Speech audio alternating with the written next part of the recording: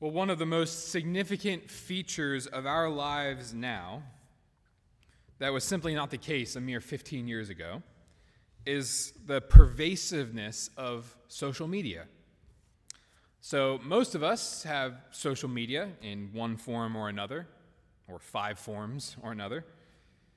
We post pictures, memes, hot takes, words, former generations would have no idea what they meant. And it just takes the click of a finger and hundreds of people suddenly know what's going on in our lives, what we're eating, how we feel. And with the advent of this new media, I think one of the strongest temptations has been for these media users to portray a public persona online that simply differs from what's really going on in their lives. And so we lean towards posting pictures of achievements, successes, smiles, but fewer photos of temper tantrums, marriage fights late at night, mental illness that we struggle with under the radar. Often, Instagram and Facebook and the like provide opportunities for us to live the life we wish we had. So, in an article on Inc.com, Jessica Stillman writes that the more miserable you are, the happier your social media posts will be. She says, of course, intellectually, we all know that our real-life selves and our highly curated online selves differ hugely, but it's still easy to fall into the trap of letting other people's perfect social media profiles convince you that you're somehow falling short. What follows in her article is just this Twitter thread that she kind of copied and pasted into her article, where this one person said, why don't you respond to this tweet by pictures that you've posted in the past online that had nothing to do with how you're really feeling, or sort of obscured how you were really feeling, and results poured in. Stillman writes, people shared a torrent of posts about the reality behind seemingly cheerful vacation snaps, glamorous selfies, smiling family portraits, and sports triumphs. Happy-looking couples confessed to fighting moments before the photo, while others bravely told of the mental health issues they were hiding in their smiling posts.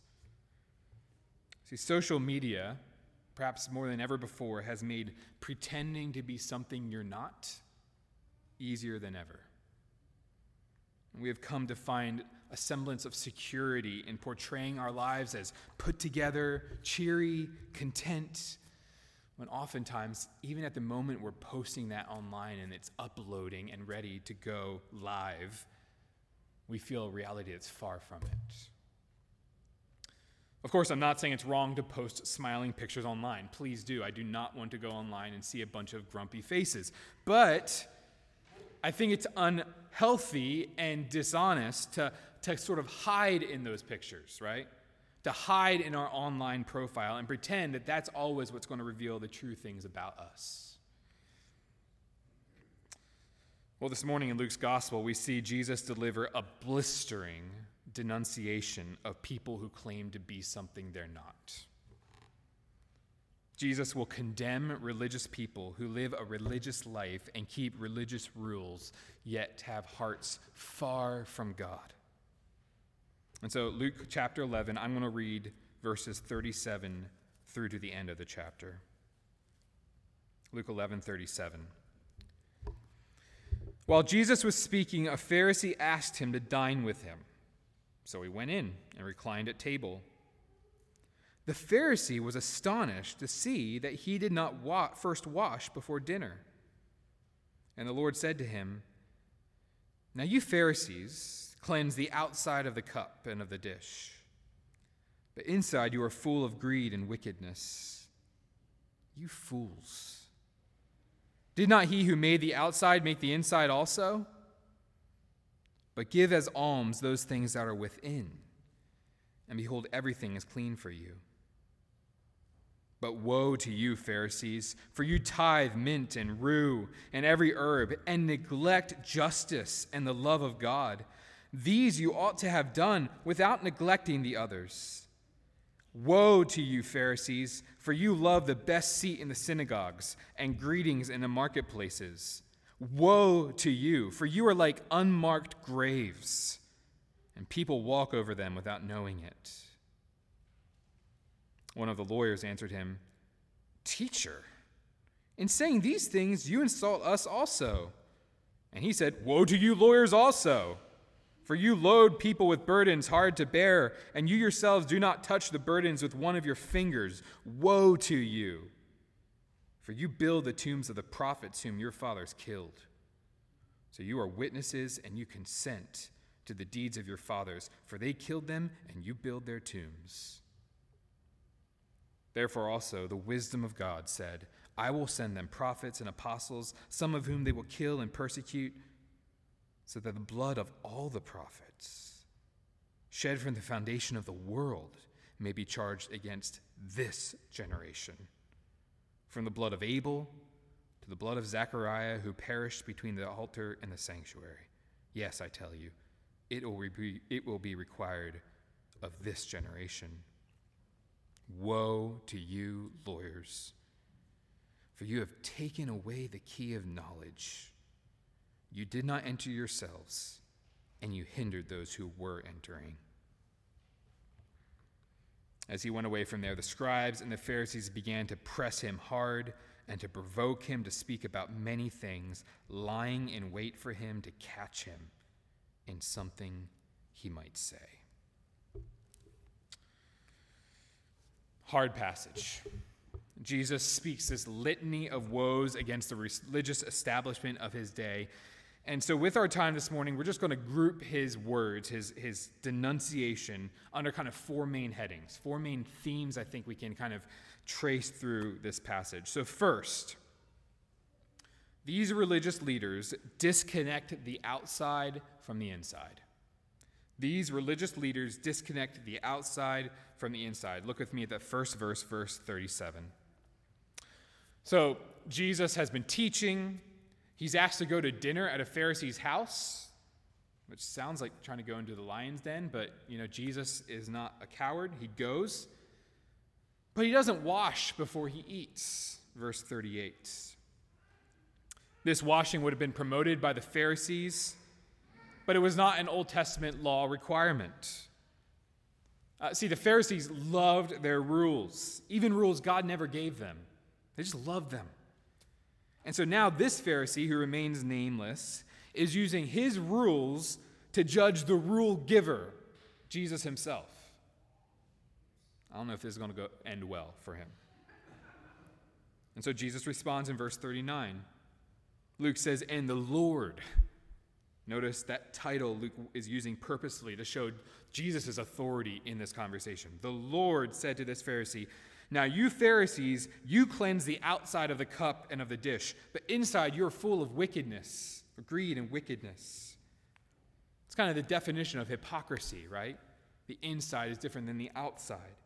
Jesus is calling the Pharisees hypocrites. They put forward this exterior of piety and holiness, but inside they are full of filth and evil. This is the real internal state of soul for the Pharisees, according to Jesus. But here's the thing. They don't seem worried about it. I think a lot of us, hopefully, can see sort of seeds of hypocrisy in our lives. But I hope, as those of us who are regenerate by the Holy Spirit, it bothers us a little bit. For the Pharisees, they don't seem concerned one bit. They're not worried about the inside, just as long as the outside looks good. So Jesus says they're like dirty dishes. Perhaps he's kind of holding up a dirty dish as he says this. I don't know. They're like dirty dishes that have been cleaned up on the outside, which isn't really the side that gets dirty, right? Unless you have kids. And they clean up the outside so they look good and presentable. You can put it back on the shelf and it looks clean. But can you imagine just picking up that bowl after a few days and finding decaying food, mold starting to build up, rotten residue? Jesus is saying that's what you're like. That's what your hearts are like. In verse 40, he says, "You fools! Did not he who made the outside make the inside also?" He says He points them to their Creator, to the one who designed them. And he says, He is the one who made you completely, both your inside and your outside. He knows you, front to back.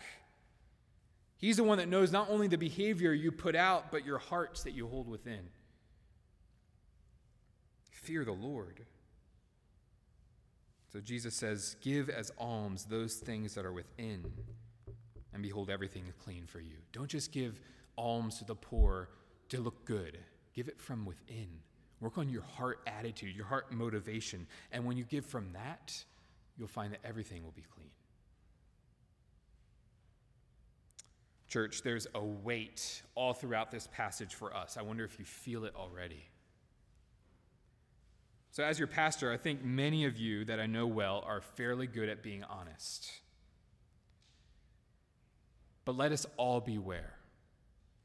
There isn't much that will kill gospel life in a local church faster than surfacey Christianity. A kind of church culture where everyone is putting on, when you walk through these doors, you're putting on a sort of Instagram church profile instead of coming as who you really were this week and who you really are right now. Is this a temptation for us? There's no doubt that it is.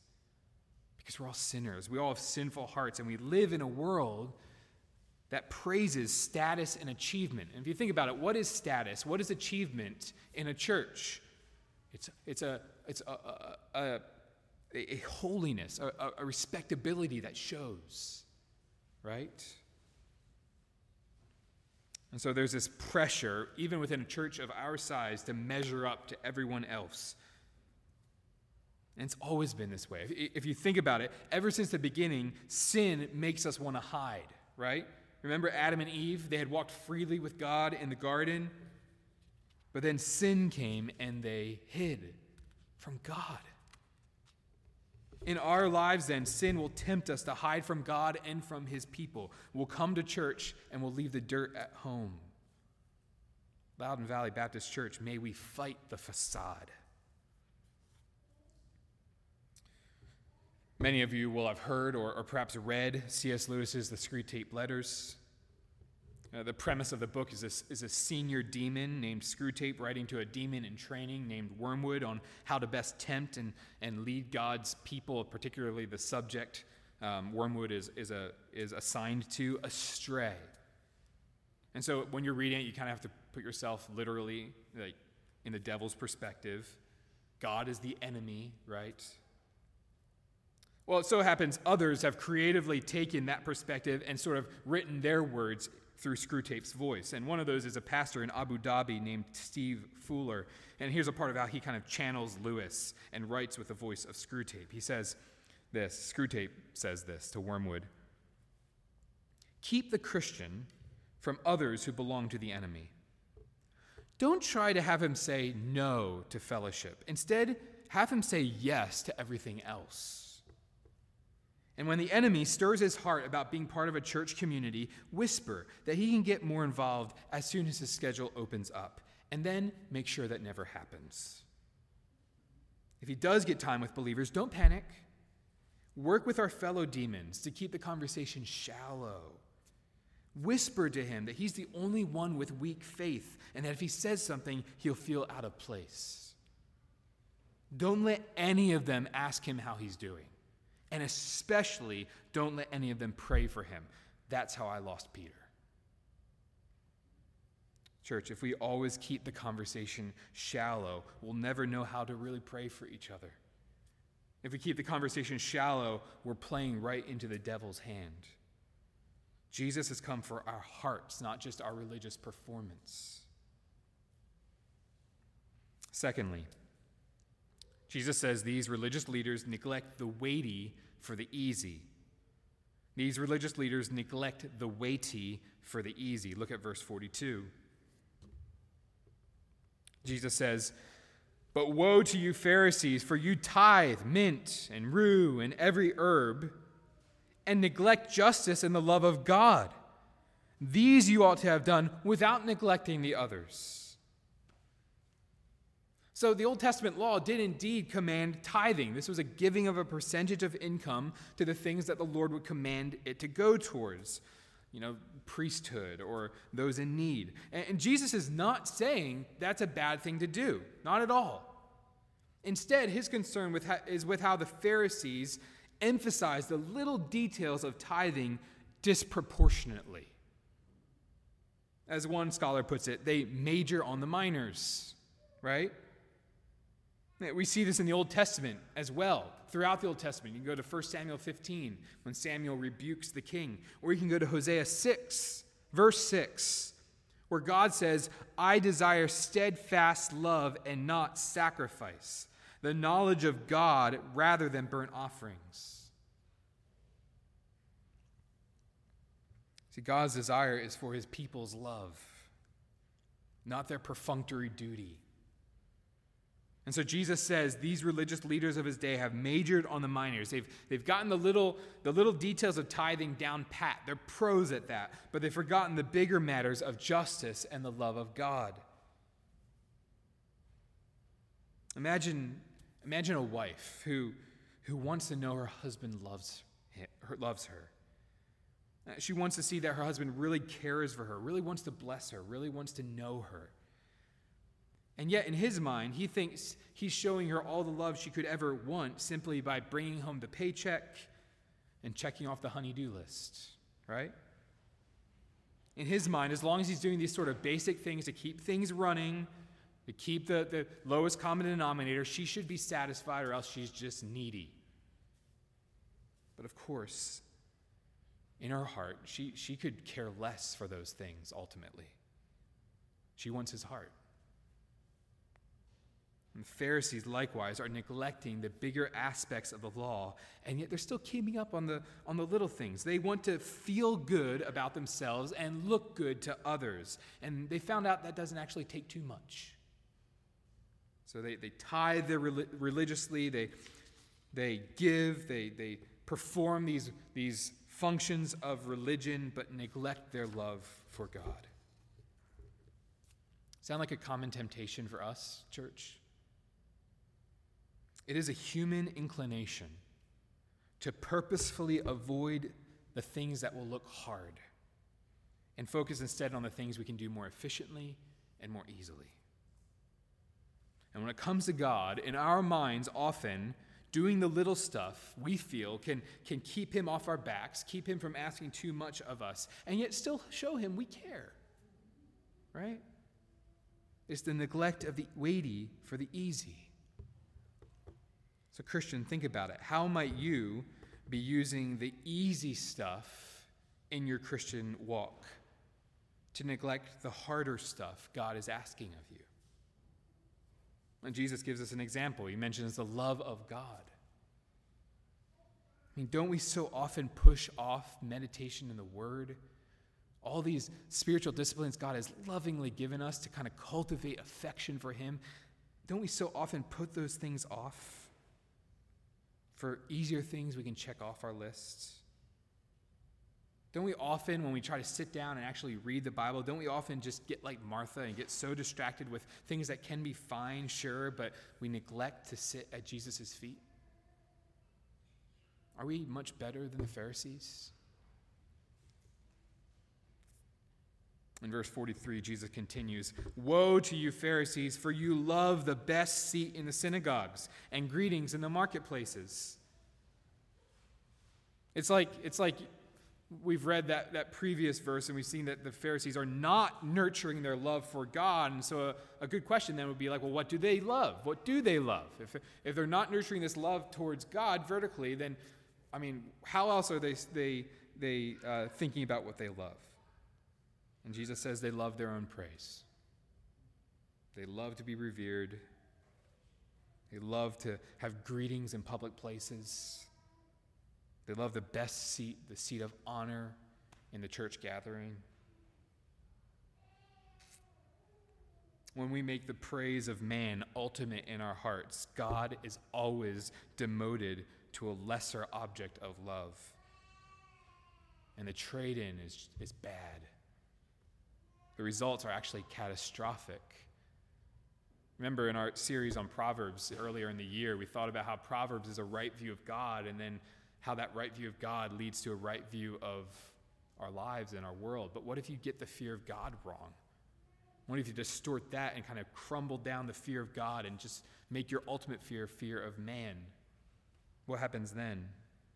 Your life unravels. So that's our second point. These religious leaders neglect the weighty for the easy. Third, these religious leaders lead others astray. These religious leaders lead others astray. This is a particularly sobering word from Jesus. Look at verse 44.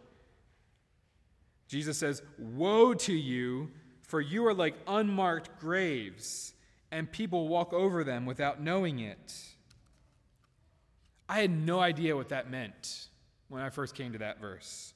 Because you think about Matthew, he talks about whitewashed tombs, right? Looking good on the outside, full of dead man's bones on the inside. Is Luke saying the same thing? What's going on here? In church, when I found out what this meant, it was like a cold chill went down my spine. Because think about it. Jews didn't want to touch dead bodies, right? It made them unclean. It messed up their schedule.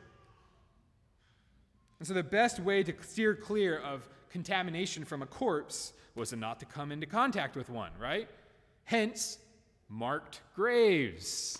Stay clear. But what if a grave is left unmarked? What if you mistakenly come across it and you kind of fall amidst the dead bones of a dead body? Unknowingly, you have become unclean. And now Jesus uses that disgusting, nauseating metaphor, and he says, you're like that. No, you're not like the ones that just that wander stupidly into contact with an unmarked grave. You're the unmarked grave.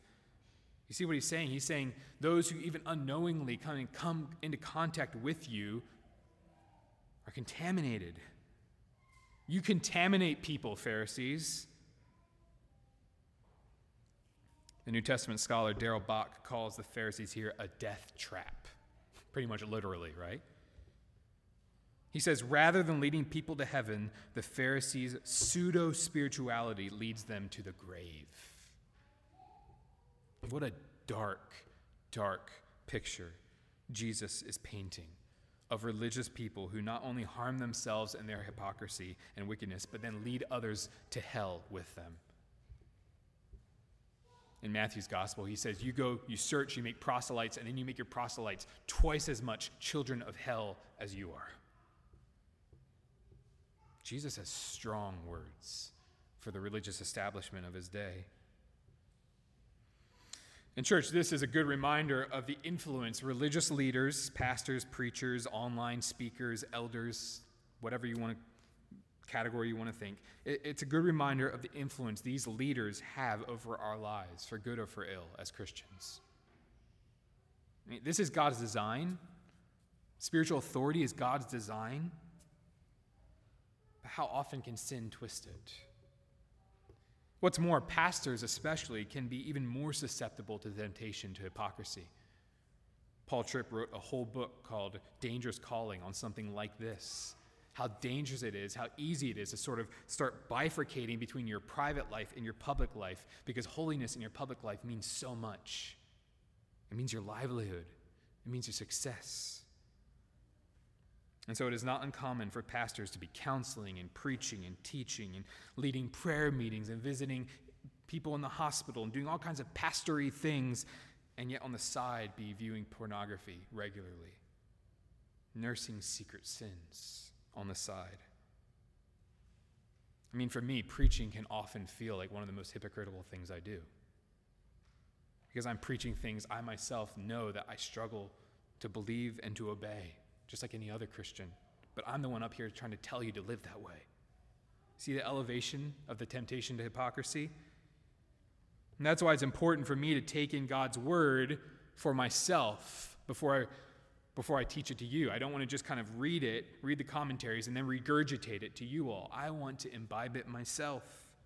Do I do that perfectly? No. But it's necessary. And that's why it's important that I speak from God's word. And I keep saying, look at verse 33, look at verse 34, look here, look here. Don't look just so much here, look here. It's important that I speak from God's word for us all, not merely from my word to you all. So church, pray for your leaders.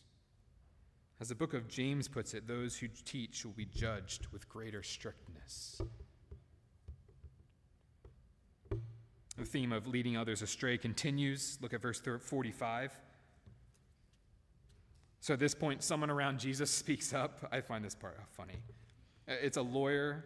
We bumped into these before in the parable of the Good Samaritan. They're legal experts, right? They're scribes is another way you could call them. And so this guy stands up and he says, "Teacher." It's kind of like he's saying, "Cool off, Jesus." And he's saying, "Teacher, in saying these things to the Pharisees, you're insulting us also." It's kind of a humorous remark when you think about it. He's like, "Jesus, do you know what you're saying? You're indicting us too. You better rethink this." And Jesus is like, "Well, yes, as a matter of fact, I am. Let me turn to you guys now." Talk about backfire. For the remainder of the passage, Jesus speaks woes against the lawyers, just as strenuous as the woes against the Pharisees. And really, we can kind of combine these two. These guys worked in tandem, the Pharisees and the scribes, right? And so these woes kind of apply to the whole of that kind of religious elite of the day. Look at verse 46 then.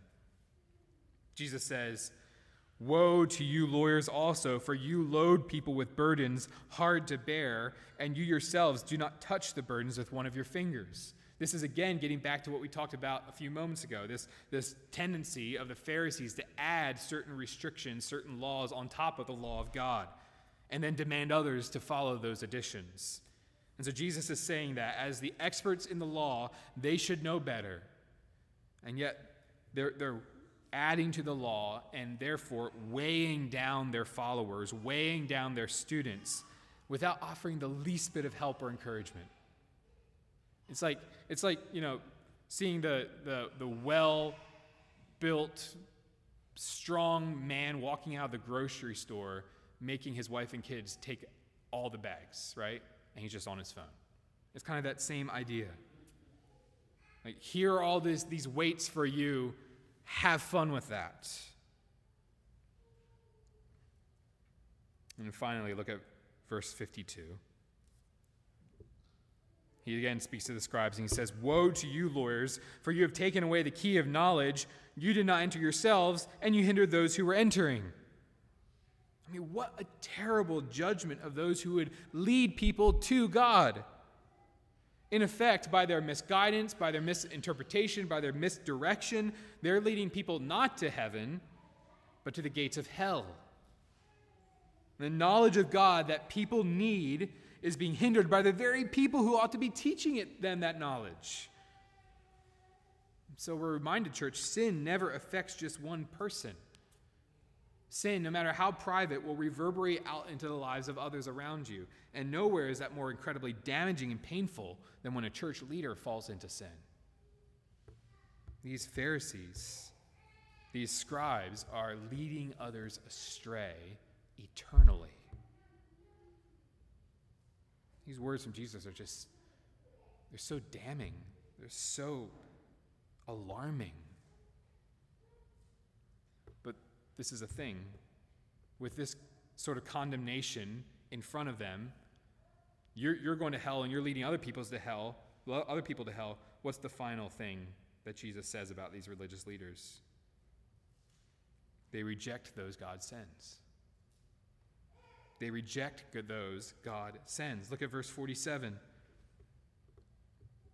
Jesus says, "Woe to you, for you build the tombs of the prophets whom your fathers killed. So you are witnesses, and you consent to the deeds of your fathers, for they killed them, and you build their tombs." So Jesus is saying, scribes, you know what your dads did. You're just like them. You're just like your fathers who persecuted and killed God's prophets in years past. And now, judgment's coming for you. Verse 49.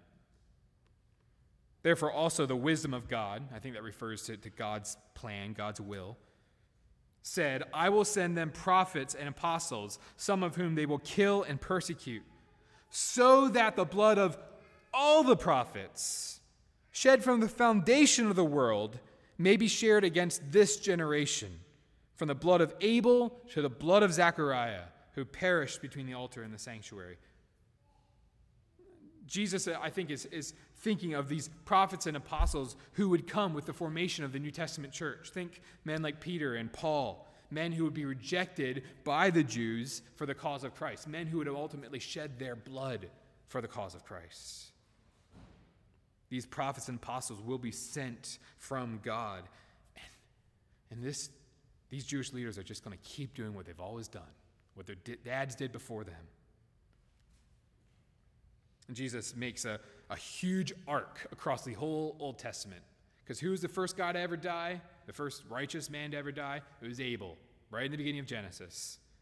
And then he traces an arc all the way to a guy named Zechariah, who you can read about in 2 Chronicles 24, a prophet who was killed by an evil Israelite king. And if you think about it, in the Hebrew Bible, 2 Chronicles is the last book of the Old Testament.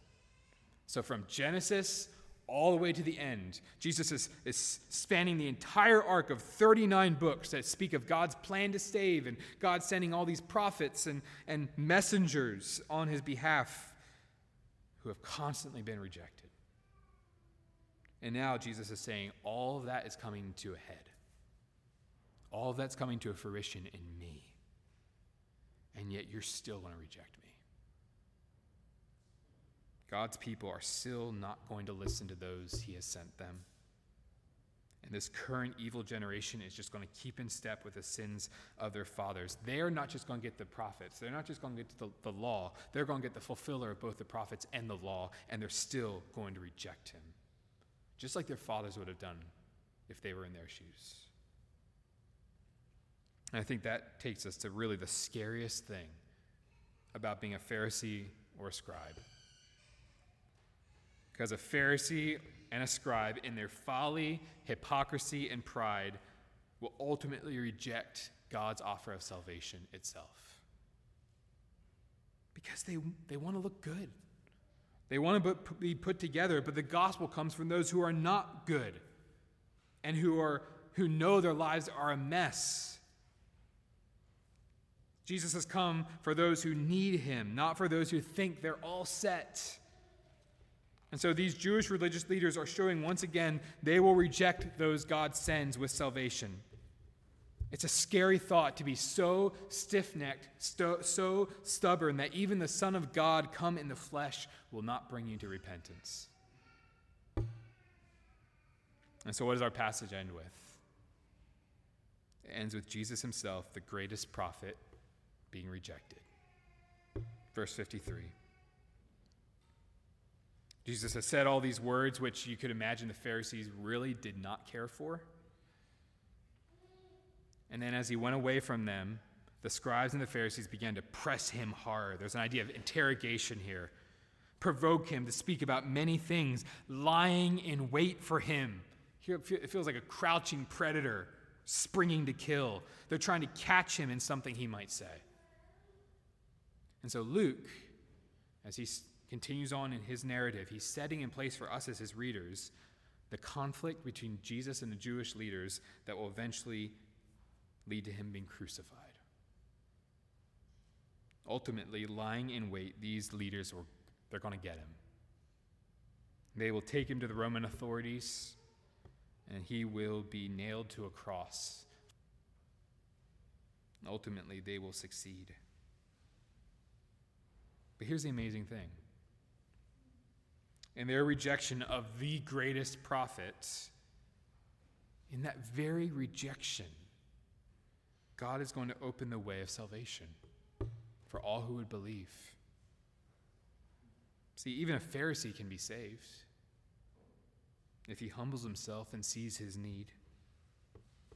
Because on the cross, Jesus will take all the hypocrisy, all the greed, all the wickedness, all the foolishness of our hearts that we want to desperately hide from anyone else. And Jesus will take it all, and he will be made sin for us so we might become the righteousness of God in him. And God the judge will rain down his wrath for sin on Jesus at the cross so that anyone who would turn to Jesus and repent and place their trust in him would be saved. And so, friend, if you've done bad things, if you like to hide the more seedy parts of your history, and if you know you're a mess, Jesus has come for you. Turn to him, and you'll find an ocean of grace that will never run dry. You'll just swim in its waters for eternity. And Christian, church family, brothers and sisters, see Jesus' words for religious people who present an exterior that is fake. And fight the Pharisee impulse. Don't settle when you walk through these doors or when you go to community group or when you meet up for a one-to-one Bible study. Don't settle for an Instagram version of your Christianity. At Loudon Valley Baptist Church, let's be real. Of course, there's discernment. You're not going to have a family of 6 come sit at your dinner table and start sharing everything that your heart has ever thought. But just because there's discernment doesn't mean you don't confess it at all. Part of being a church means finding and building relationships with people that you can trust, and then sharing and confessing your sin to them. I mean, think about it. Jesus already knows you inside and out, and he's already died for you. So what are you risking to share with somebody else? Just momentary embarrassment? The ability to confess our sin and be forgiven might have momentary embarrassment, but it's going to reap eternal reward. And so let's be real, and let's rejoice that sinners like us have a Savior like him. Let's pray.